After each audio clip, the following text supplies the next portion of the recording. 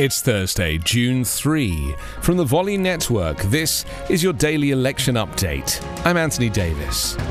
Former President Donald Trump's lies about a stolen 2020 election united right-wing supporters, conspiracy theorists and militants on January 6, but the aftermath of the insurrection is roiling two of the most prominent far-right extremist groups at the US Capitol that day.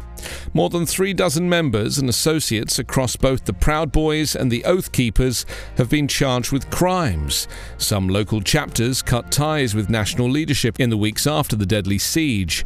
The Proud Boys chairman called for a pause in the rallies that often have led to clashes with anti-fascist activists, and one Oath Keeper has agreed to cooperate against others charged in the riot. Some extremism experts see parallels between the fallout from the Capitol riot and the schisms that divided far-right figures and groups after their violent clashes with counter-protesters at the Unite the Riot white nationalist rally in Charlottesville, Virginia in August 2017. The white supremacist alt-right movement fractured and ultimately faded from public view after the violence erupted that weekend.